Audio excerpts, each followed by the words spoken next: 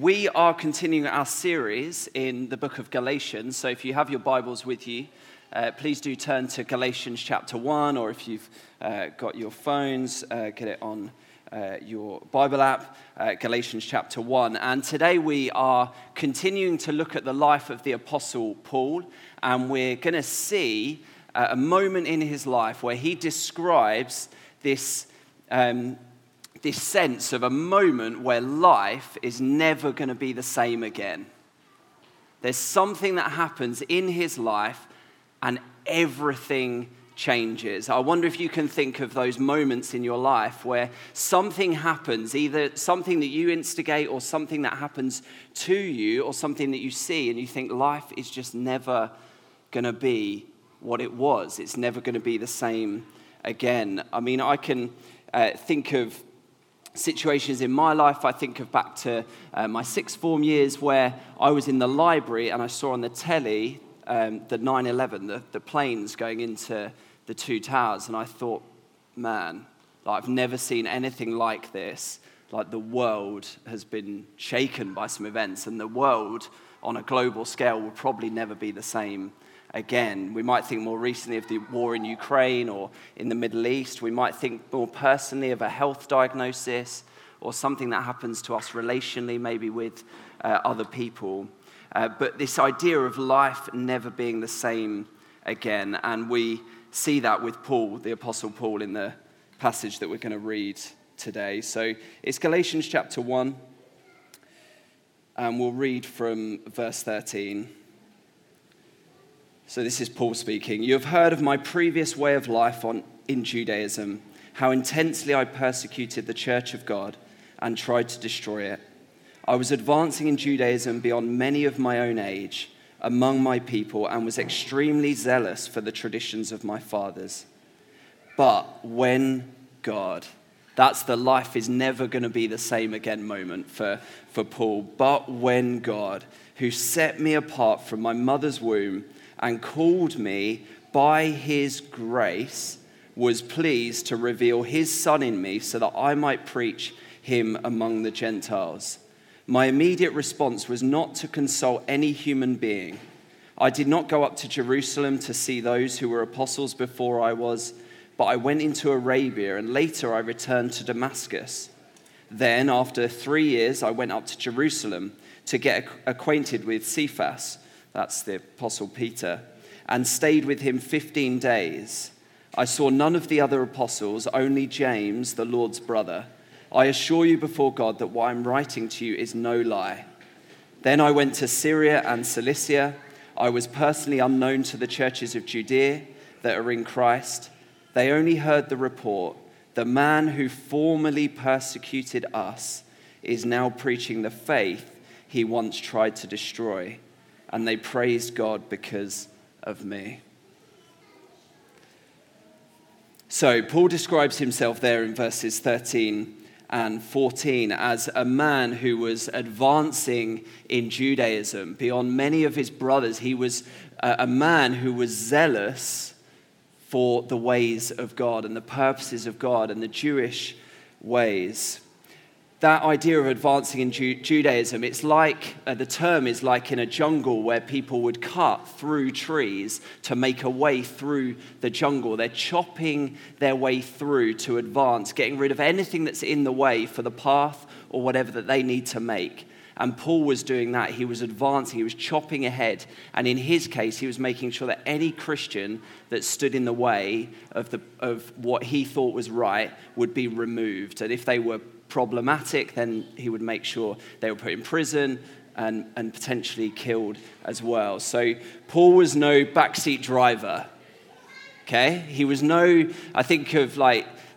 troll online, like in the shadows. No one really knows who they are. He is frontline. He's a people-pleasing, Christian-hating hater. This guy, like we shouldn't cover over who he was before.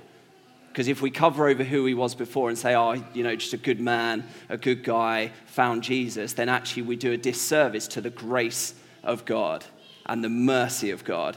And that's what we'll unpack a bit more as we go on. So we see that in verse 15. that moment, but when God. Paul had his own plans. We can read about them in Acts. We can see the moment where Paul is actually persecuting Christians. Several stories there. Paul had his own plans, but God had other plans. And God's plans always win. Okay, we can sort of try and work our lives around our own purposes, the things that we want to happen. Ultimately, unless they're in line with God's will, they're not going to happen. God's plans always win. We saw that recently with the story of Jonah that Steph preached to us a few weeks ago. Jonah had some plans, God had some other plans, and God humbled Jonah, and God's plans won. Now, that's not a bad thing. God has good plans and purposes for us, for his people, for his world, for creation. So that's good. It's good that his plans always win, but they do. And we see that. But when God had a plan for Paul, a man who was bent on death and destruction, now was interrupted by the God of grace. The God of grace broke in. But when God. These words speak of hope. They speak of the dawning of a new light. They speak of a defining moment in someone's life where God is going to do something special. But when God. And Paul's testimony of coming to know Jesus, and your testimony, if you are a Christ follower, starts with but when God. Well, it starts with but when God, or it's got that but when God moment. And I just want to ask the question, maybe you're not a Christian here today, and maybe you haven't had that but when God moment, but if you are, maybe just think back to that moment in your own life. What was surrounding it? What was your life like? How did God break in? And there would be as many different stories and testimonies and wonderful stories of what God has done. And all of our but when God moments will probably be a bit different because he meets us where we are. Peter says in 1 Peter chapter 3, verse 15, he says to Christians, always be prepared to give an answer to everyone who asks you to give the reason for the hope that you have. So I wonder how prepared you feel to share the hope, that but when God moment, with those in your life. Maybe with your family or friends or neighbors or work colleagues. Sometimes it can feel a bit hard to articulate what God has done in our life, but I would encourage us really with that but when God moment central to our story, just to think of our lives as before, when Jesus before, during, and then after. So the before might be that sense of, well, there was a time when I thought I needed to be in control of everything. Then, during, I heard that Jesus Christ had died for me and that he's now totally in control. And then afterwards, I now live in freedom, knowing that I don't have to be a control freak anymore. Just a before, during, and after. The but when God moment where he just breaks in. And you can share a testimony like that really quickly. You could share that with a stranger. You could share that with a friend. A friend might just say, look, I'm really struggling with this health situation. And you might say, well, I've got a but when God moment. Like, I've got a time where I was really worried about my health. But God broke in. He broke in with healing. Or I felt able to pray and talk to God about it, and he gave me strength in the moment. I haven't received healing, but he's been with me. There's a but when God moment.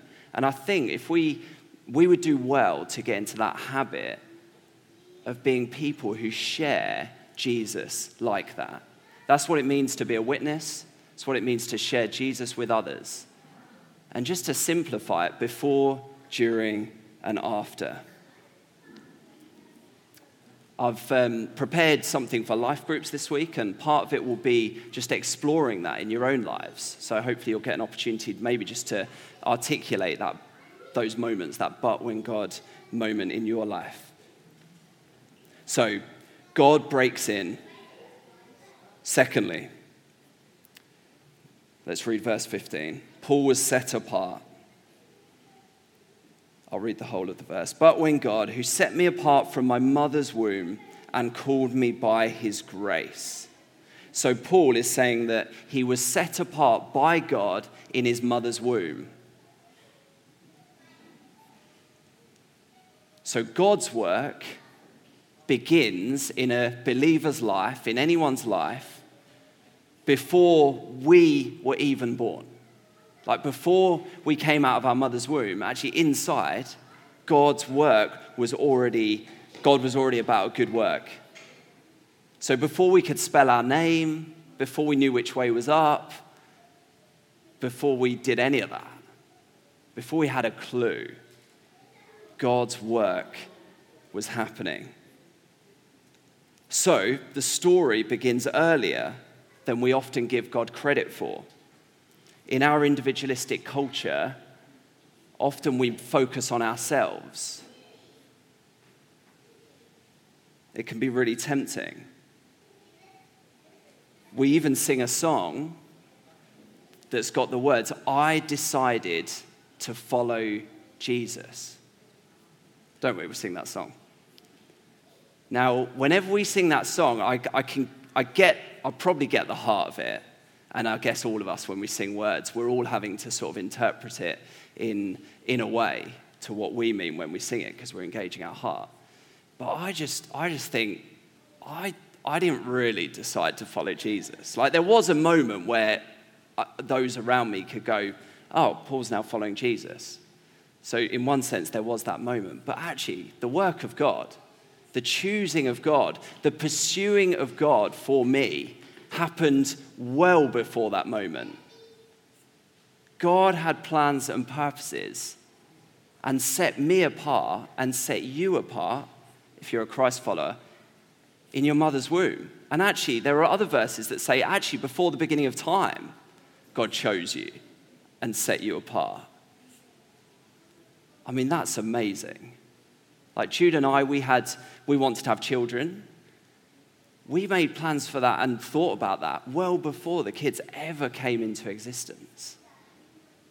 It's the same for God.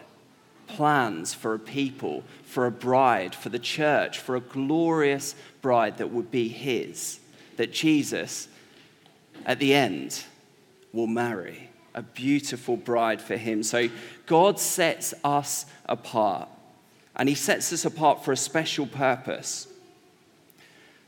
Over the summer, I love seeing the combine harvesters out in the fields. You know, we love that, don't we? Around Norfolk, you see the golden fields, and the combines come out when it's been dry and the grain is ready. But the combine harvester is doing a very special job. And at the end, it's breaking down the grain, the wheat, and it's making sure that at the end, there's just the grain left that then goes off, I guess, to warehouses, it's stored, and it ends up in our bowls as cereal. But they need to make sure that it's only the grain that comes through. The best bit, the only bit that's going to make it into cereal or to whatever it ends up being. So there's that tiny bit, there's a massive machine, there's a massive field, but there's a setting apart of the grain for a special purpose. And God sets us apart for a special purpose. And he does that with Paul. Now, Paul, he would have been no stranger to have been being set apart by God. That would have been part of the vocabulary that he would have understood as a Jew. So if we look back, way back in the Bible to Deuteronomy chapter 7 and verses 6 to 8, God says this: "You are a people holy to the Lord your God. The Lord your God has chosen you out of all the peoples." So this is God's word to the people of Israel. them being set apart to a group of people.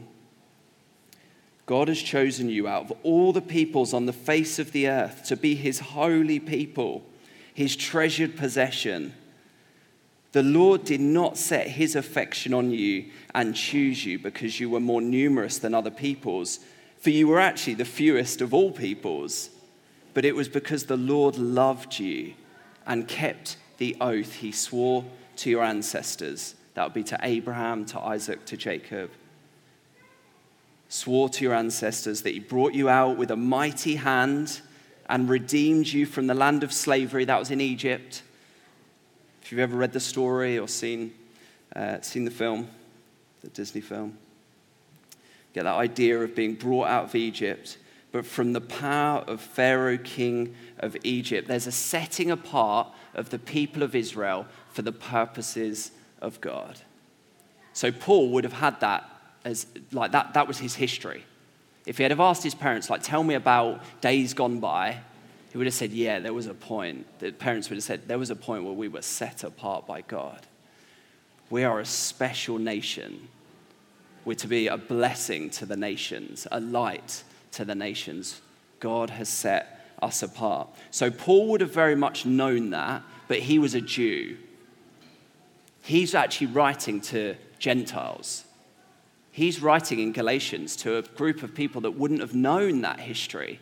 If they had have asked their parents, what's our history? It would have been very, very different. There would have been other gods involved. There would have been a whole host of different things that they would have believed. But Paul wants them to enter into this idea of them as Christians being set apart as well. And for us today, he wants us to join in and to know that we as well are set apart by God, set apart for his purposes. Let's read that in 1 Peter chapter 2, verses 9 and 10. Peter says, you are a chosen people, a royal priesthood, a holy nation, God's special possession, that you may declare the praises of him who called you out of darkness into his wonderful light. Once you were not a people, but now you are the people of God. Once you had not received mercy, but now you have received mercy. I hope you're getting this sense of being like God's special work in your life individually, but also for us collectively. This sense of actually God is about a work. He's about a choosing a people. Paul was set apart for a special purpose. We read that in verse 16, where it says, so that I might preach him among the Gentiles. Paul was set apart to go and do something, and we as well have a special purpose. In Ephesians 2, Paul says that we are God's handiwork, created in Christ Jesus to do good works, which God prepared in advance for us to do. So we are set apart to walk in the good works that God has prepared for us. God's got plans for every single one of you. He's got plans for you and your families. He's got plans for you and your friends. He's got plans for you and us as a community. Part of it is like individuals, but let's move that forward to the community, to God's plans and purposes, the good works that he has for us as a church together. And we're set apart for that. We are made holy to be holy. We're made holy to walk in the holiness that God has for us. And we'll come onto it in a minute about how we do that. But this setting apart, it begs the question, are we set apart because of us or because of God? Why are we set apart? You might be hearing all that stuff about being set apart, being special, and think, oh yeah, I am actually quite special, aren't I? Glad someone's recognizing it at last. You know, it might stoke the sense of, oh, actually, I have been quite a good person. I haven't done too much wrong in my life. I've tried to love people. Is that why we are set apart? Well, let's go back to verse 15 of Galatians chapter 1. But when God, who set me apart from my mother's womb and called me by his grace. Called me by his grace. So the calling of God is by his grace. It doesn't say that he called us according to our good works. It doesn't say he called us because he realized we were a good person. He looked down and said, oh yeah, you're a good person. Great, you can have my grace. You're a good person, you can have my grace. Just called by the grace of God.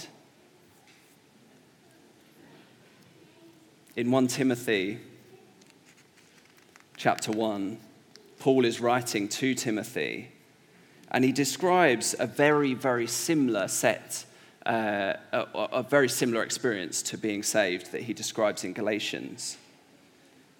So 1 Timothy 1, verse 13, he says, even though I was once a blasphemer and a persecutor and a violent man, I was shown mercy because I acted in ignorance and unbelief.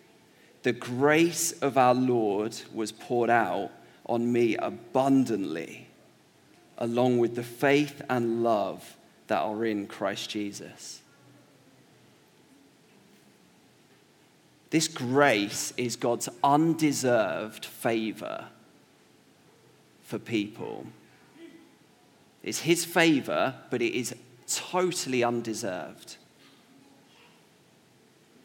And I'd love us just to unpack this idea of grace, because grace is so important, not just to understanding how we're saved and how we become a Christian, but also how we walk with Jesus every day for the rest of our lives. So understanding grace is very, very important. And we can see a few things. The first thing we can see is that grace is a quality in God. So first and foremost, it is who God is.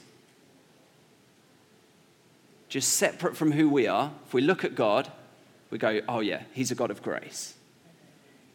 That's who he is. Romans chapter 5 puts it this way: if many died through one man's trespass, much more, that's talking about Adam's sin. So Adam and Eve, Adam's sin. If many died, if sin came into the world through one man's sin, much more have the grace of God and the free gift by the grace of that one man, Jesus Christ, abounded for many. It's the grace of God. It's a quality in God that produces free gifts for guilty sinners. It's some disposition in God that leads him to be kind and gracious and loving when we don't deserve it, especially when we don't deserve it. I don't know if you picked that up in Paul's story there in 1 Timothy. It was almost like he was like, I actually don't, not only am I sort of neutral, I actually just don't deserve this. I'm worse than that. It's his undeserved favor, and it comes out of the very heart of God. So when we receive grace, he's actually wanting to give it.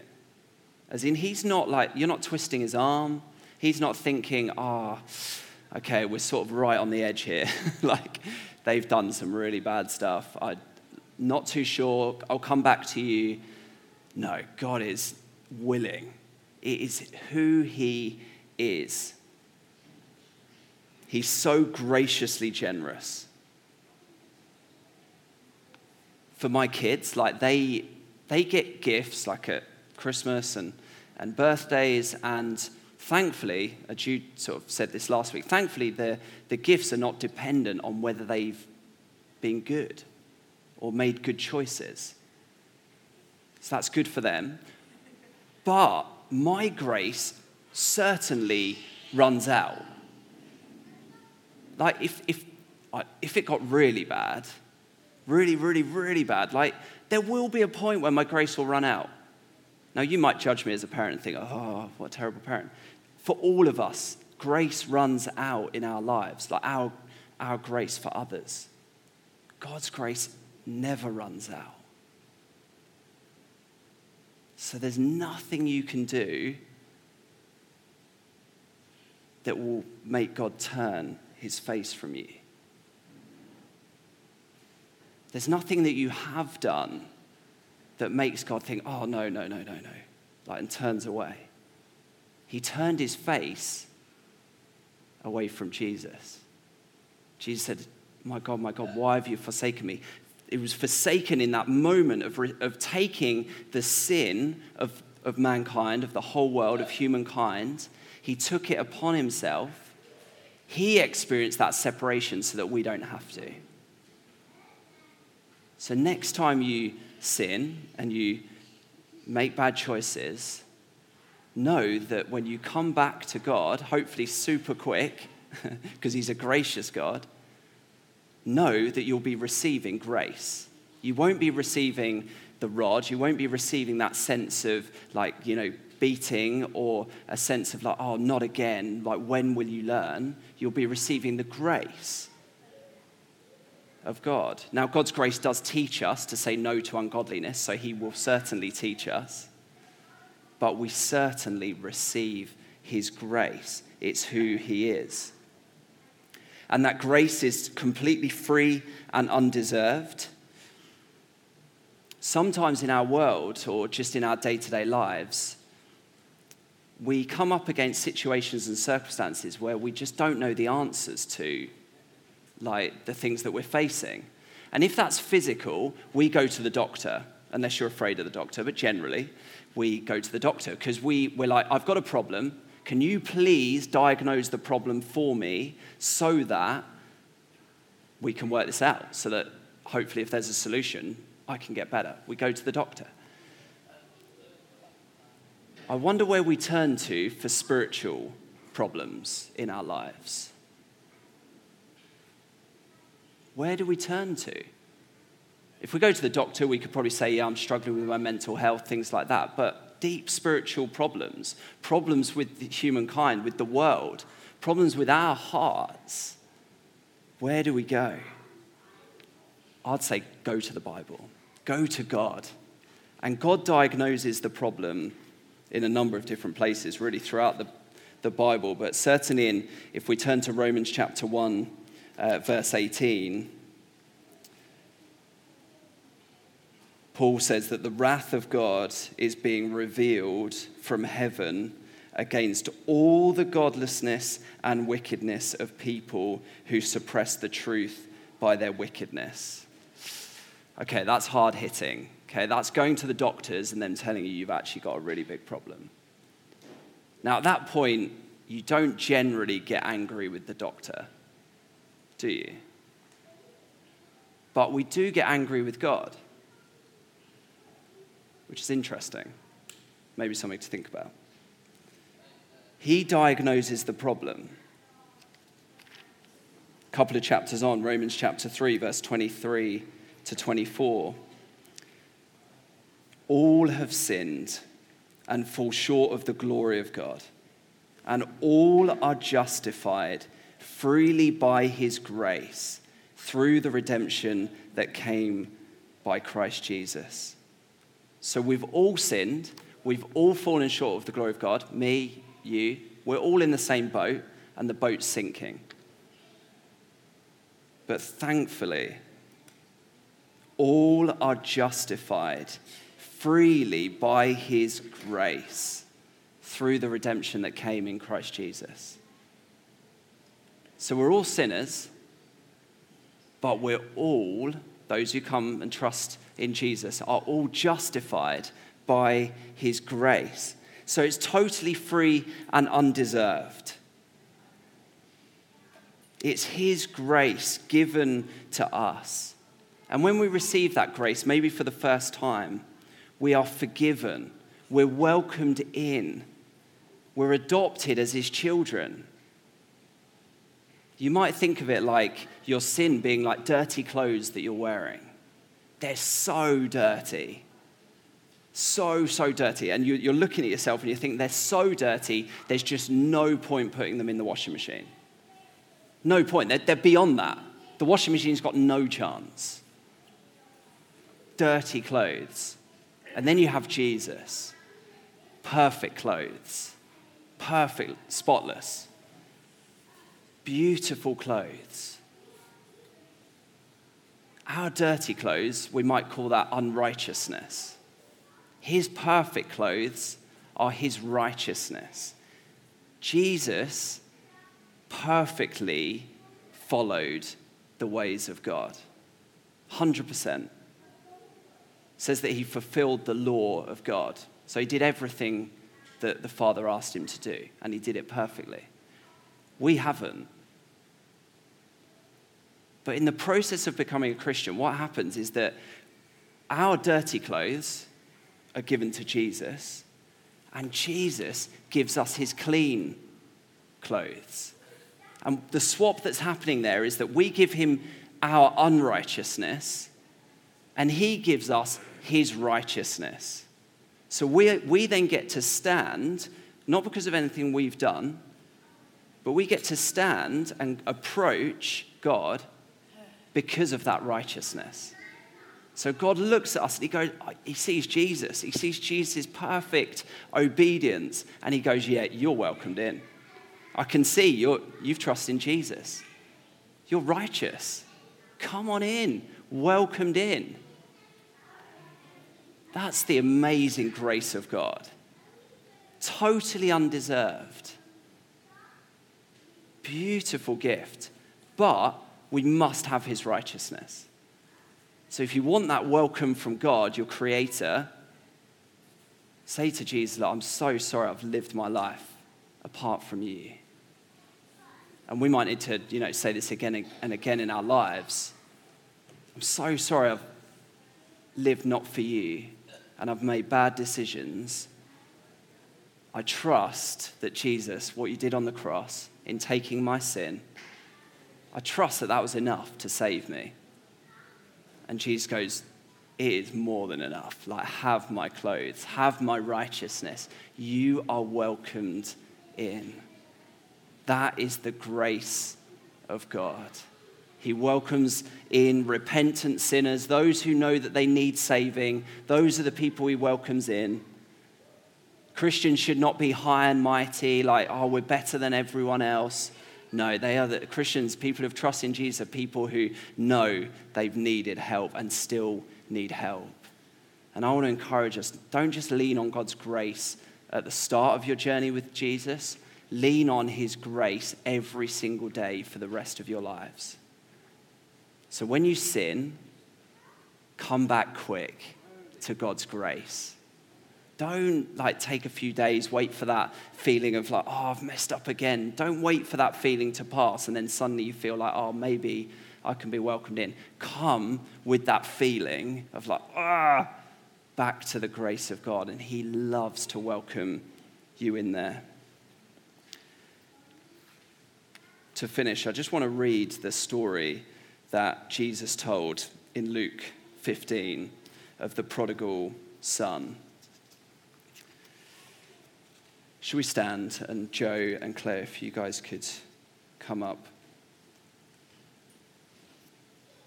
We are going to respond in a minute. We're going to sing, but there's also communion on the back table. So when we do, in the next song, please do go to the back, take the bread and the juice representing Jesus' body and blood. If you're not a follower of Jesus, please just enjoy the song. But I want to read this story of the prodigal son because it just communicates the wonderful grace of God. Jesus continued, "There was a man who had 2 sons. The younger one said to his father, 'Father, give me my share of the estate.' So he divided his property between them. Not long after that, the younger son got together all he had, set off for a distant country, and there squandered his wealth in wild living. After he'd spent everything, there was a severe famine in the whole country, and he began to be in need. So he went and hired himself out to a citizen of that country who sent him to his fields to feed pigs. He longed to fill his stomach with the pods that the pigs were eating, but no one gave him anything. When he came to his senses, he said, "How many of my father's hired servants have food to spare? And here I am starving to death. I will set out and go back to my father and say to him, 'Father, I have sinned against heaven and against you. I'm no longer worthy to be called your son. Make me like one of your hired servants.'" Do you hear that sense from the son of like, I'm going to work my way back to the Father's love? I'm no longer worthy to be called your son. So he got up anyway and went to his father. But while he was still a long way off, his father saw him and was filled with compassion for him. So this is the Father's heart, not just to this son, but this is God the Father's heart towards us today. While the son was still a long way off, his father saw him and was filled with compassion for him. He ran to his son, threw his arms around him, and kissed him. The son said to him, "Father, I've sinned against heaven and against you. I'm no longer worthy to be called your son." Do you see he doesn't get to the next bit? Being like, "Hire me as your servant." Doesn't get there. But the father said to his servants, "Quick, bring the best robe and put it on him. Put a ring on his finger and sandals on his feet. Bring the fattened calf and kill it. Let's have a feast and celebrate. For this son of mine was dead and is alive again. He was lost and is found." So they began to celebrate. Father, we thank you so much that you welcome us with that sort of welcome. It's arms round, it's let's have a party, welcome back, best robe, best meat, let's celebrate. We thank you so much that that's your Father heart, that we can keep coming back to you time and time again, day after day, hour after hour, saying, "God, thank you for your grace. I've messed up again. Thank you that you welcome me in." And I pray that you'd help us to do that. Make us a grace-filled church, even more than we already are.